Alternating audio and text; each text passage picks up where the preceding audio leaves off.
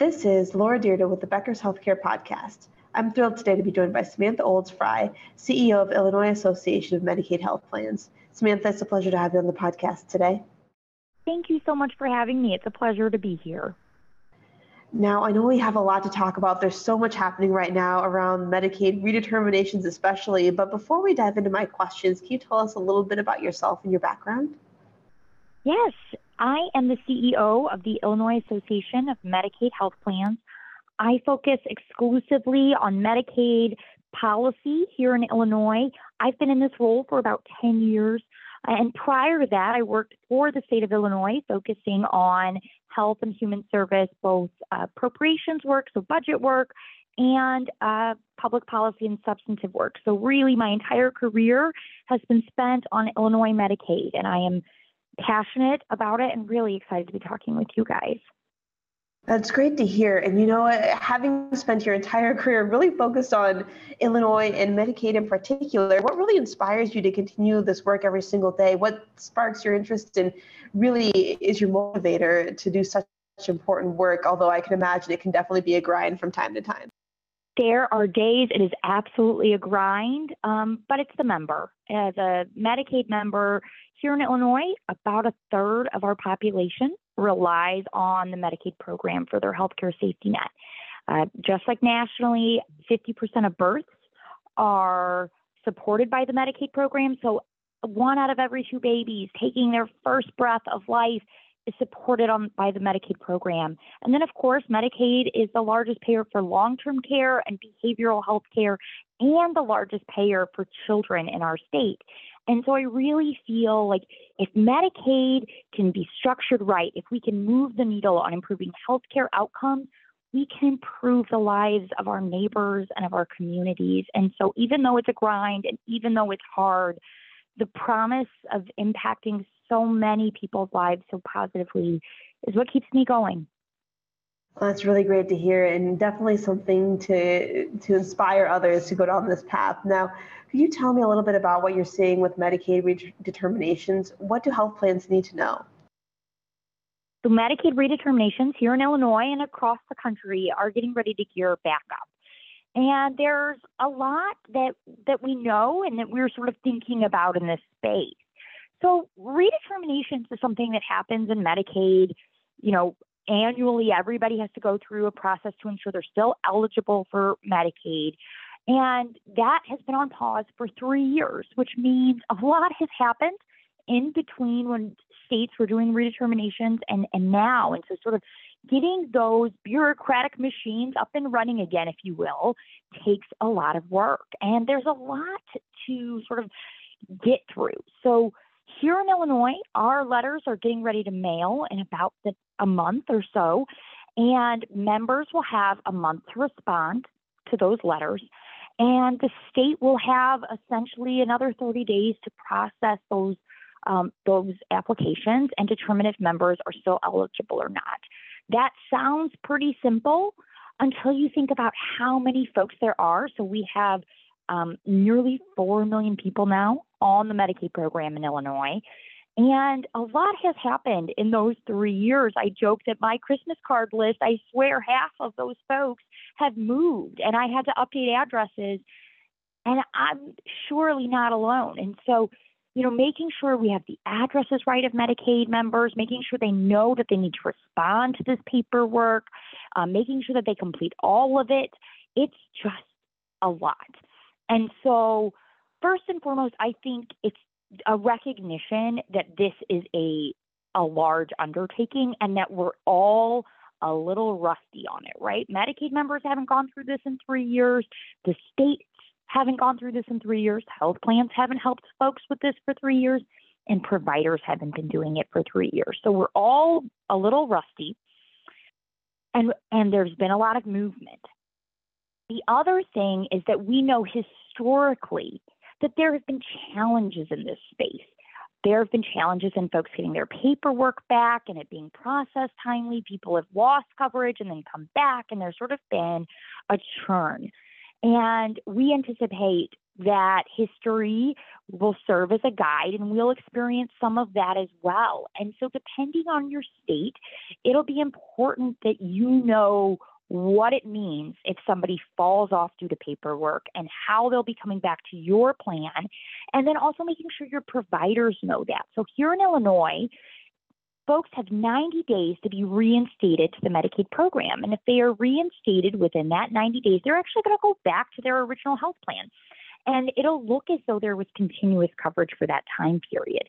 That's wonderful from a coverage and a member perspective. But what it does mean is there's going to be some retroactivity with claims. And that's, just going to cause some issues. And so making sure providers know about that retroactivity, making sure you as a health plan have a process to handle those retroactive claims. For example, if somebody received a service that would have required a prior authorization during that time period, but the provider didn't receive a prior authorization because it didn't appear as though the member was enrolled in your health plan, what is your process going to be to handle that? There's just a lot you're going to have to figure out from an operational standpoint with that retroactivity that we're going to experience. I do think the retroactivity in the long run is beneficial to make sure that people have coverage and there's continuous enrollment. It'll also help with HEDIS, but there are operational things you're going to need to solve for. That's going to lead me into my next thing, HEDIS. I think next year is just going to look a little weird. As we all know, continuous enrollment is needed for HEDIS measures and for folks to be counted both in the numerator and denominator. And we're not going to know until the end of the year, really, where our targets are, because people are going to fall off of the health plans, really every month. And we're not going to know, are they going to come back on and be, sort of that continuous coverage? And so it's just going to be a noisy year for data. And we won't know, in my opinion, where our quality scores are or what to expect until the end. And so that, is just going to be challenging for our quality team, especially because people are going to lose coverage as well. So not only are they going to be dealing with not knowing where their metrics are, but there are probably going to be situations where people are receiving treatment and lose coverage during that treatment and then potentially come back on and sort of that, again, operational challenge. So a lot on that front. And then on the finance side, both at the health plan, but also at the provider side, there's just going to be a lot. Members, unfortunately, are going to lose coverage. We know members there are going to be members that aren't eligible for Medicaid. Over the past 3 years, they got a raise, they got a promotion, they're making more money now, they're no longer eligible for the Medicaid program. That is wonderful for their life circumstances. We're going to hopefully get them onto exchange plans, or maybe they already have other healthcare coverage. But there are also members who are going to lose coverage simply because of paperwork. And those, of course, are going to be a challenge. And so the health plans will lose premium payments for members who lose coverage. And that will, impact them. And of course, we anticipate that acuity of our membership is going to increase because people who are going to lose coverage tend to be, not exclusively, but tend to be healthier, younger adults that just aren't paying as much attention. Then the next thing, of course, so that's going to be the impact of the health plans. The providers, though, especially our safety net providers, that's what keeps me up at night. Because while the health plans are going to lose that revenue, they're also going to lose the costs associated with covering the care of those members. The providers, especially our FQHCs, safety net hospitals, and behavioral health providers, are still going to be seeing some of these patients, but they're going to lose the revenue associated with their coverage. So FQHCs and safety nets have to serve these people no matter what. But they're not going to have Medicaid to pay for it. Maybe they have a sliding fee schedule, but what does that really cover the full Medicaid reimbursement? And these are the same providers that are really hanging on by a thread right now. The workforce shortages and the pandemic and burnout, everything has really stretched our safety net community. And here we are about to sort of stretch it further. And the hope is, of course, that we stretch it and then we don't rip it. And so that is a concern there. And then really, how do we just make sure that as we learn more, as we go through this process, that there's that open line of communication with the state, with our providers, with stakeholders, with the members, and that we're all on the same page. I anticipate that what we know today is really going to change come September, October, November, not because I have some crystal ball, but my hope is that we'll just learn things and that we'll have to adapt our plans. And so just making sure we have that open line of communication and are able to communicate with all impacted in a timely, clear, and concise fashion is going to be critical for all that we're about to take on. That's fascinating. What a great overview of the perspective from so many different constituents with this Medicaid redeterminations, especially this year, as you mentioned, after it not happening for a couple of years during the pandemic. And so I'm interested, especially when we were talking about those safety net providers, I can imagine there's a lot that they have to consider when they're treating patients across the spectrum. And so, for those who are working within that space and really trying to make sure that they're caring for their communities, but at the same time will need to also have the ability financially to stay afloat, what are you seeing them doing, and how can they really protect themselves as they're also able to, or trying to figure out how to care for their community members who are Medicaid beneficiaries and may fall within some of those who, would fall out of the ranks for one reason or another? Yes, this is an all hands on deck situation. And so my thought is reach out to those members, reach out to your patients, let them know first how they can update their address with their state agency and that it's important that they do so. Let them know why, that it is about maintaining their coverage, especially after the last federal administration. There's just a lot of hesitancy with sharing information with the government in certain communities, especially. So just make sure you're telling them why they need to update their address and that it's important. Second, make sure they know their redetermination date. This is something that's really critical. The Urban Institute did a study and found that 60% of Medicaid members don't even know that redetermination is coming up. And so we're seeing, thankfully, a boon in communication and discussions, much like this one, about redeterminations. However, the dates are really specific. I use the reference of May 1st, letters are going to start going out, but those letters are going to go out for 12 months. I don't have, for a podcast like this, the ability to really share individual members' dates. However, providers have that information. So let their patients know your redetermination letter is going to be coming in June or July or August. Be on the lookout for it. And then once that time comes, remind them, connect them with somebody that can help them, either somebody within the provider's organization or a community-based organization nearby, even their health plan or the Department of Health Care and Family Services or Human Services. And, just remind them, text them, call them, train your frontline staff, your receptionist, your registration, to make sure you're sharing that information on a regular basis. I think this is one of those topics that people really can't hear enough about. And so I think everybody being, on the same page, update your address. Here's when your information is coming. If you need help, let us know. I think those are really the three simple messages. That's really helpful to know, and thank you so much for going through that. Now, what are some of the other big healthcare trends that you're following right now? What do you really see as top of mind for you?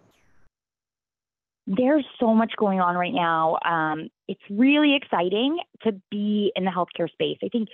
I don't know that we can go a day, and definitely not a week, without talking about health-related social needs and social determinants of health or health influencers, and just the recognition that housing and food and transportation all impact your healthcare outcomes. And how can we sort of in the traditional healthcare setting strengthen our social safety net so people both have what they need from a human perspective, but also we of course see that when people have a place to sleep and food to eat, that their healthcare outcomes improve. So how do we blend that without sort of medicalizing the social safety net? And that's a real trick, and there's a real challenge and a tug and a pull on that. But I do we spend a lot of time talking about that, and I foresee that conversation to continue to be on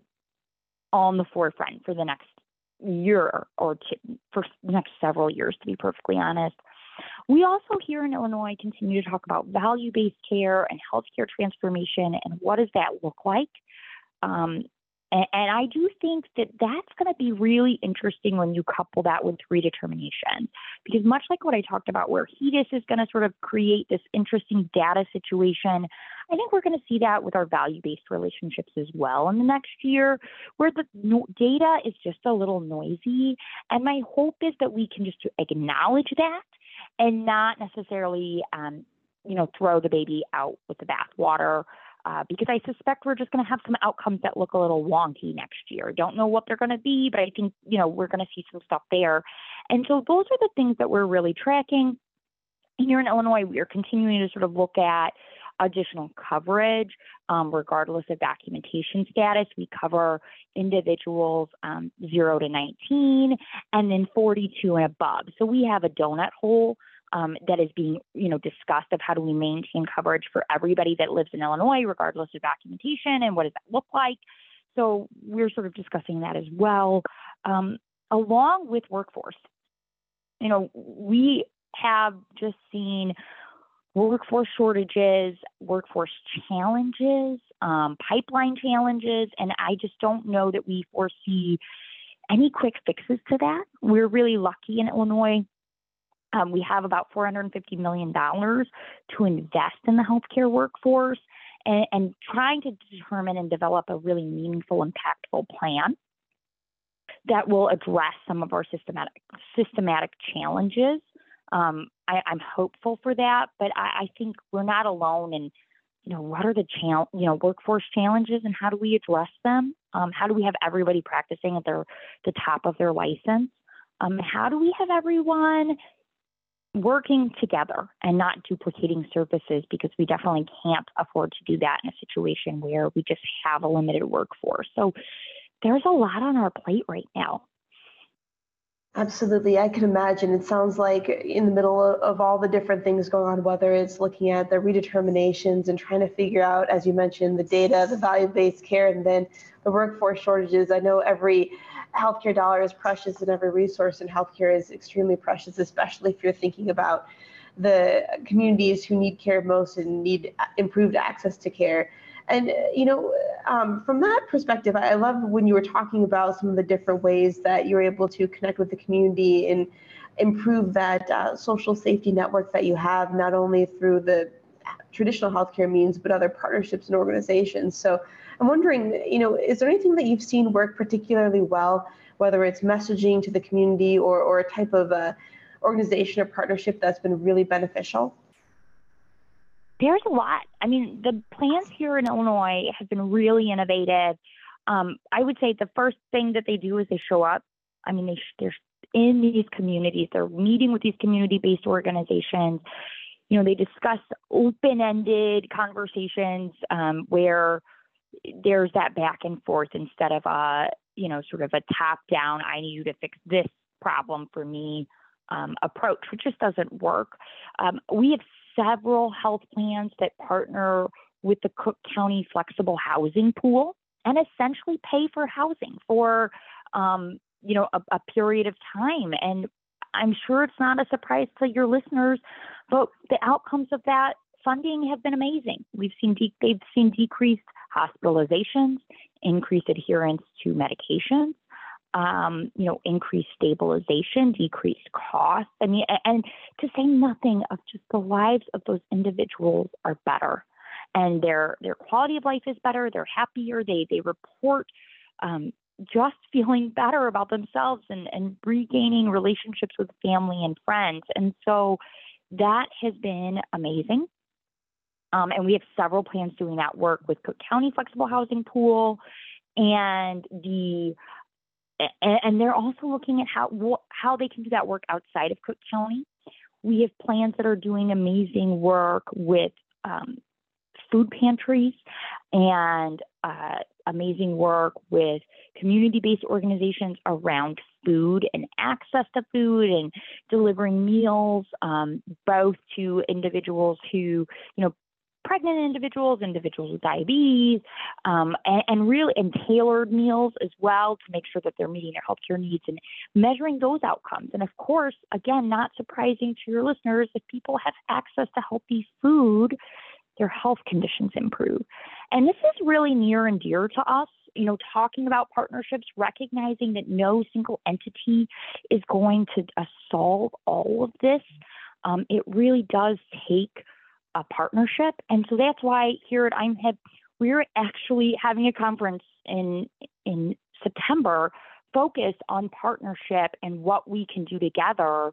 And really a lot of these pilots and programs will be focused on there in September because, again, partnership is going to be key. It's not only key for redeterminations, it's going to be key for value-based care.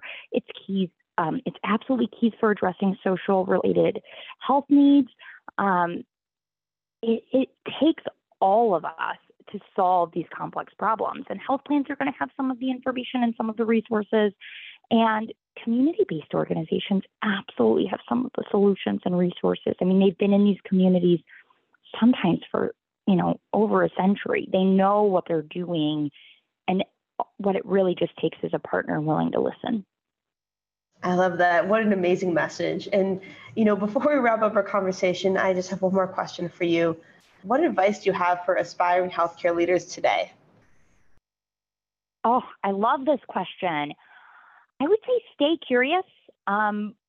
We never know all of the answers, and we can always learn from what another state is doing, what another organization is doing, even sometimes what another sector is doing. And stay compassionate. It's so easy to get stuck in that grind.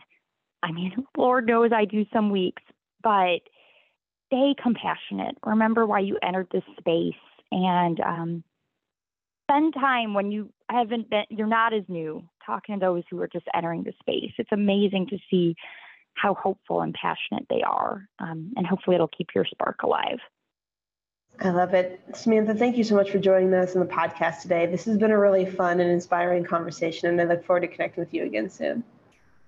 Thank you so much for having me. It was an absolute blast.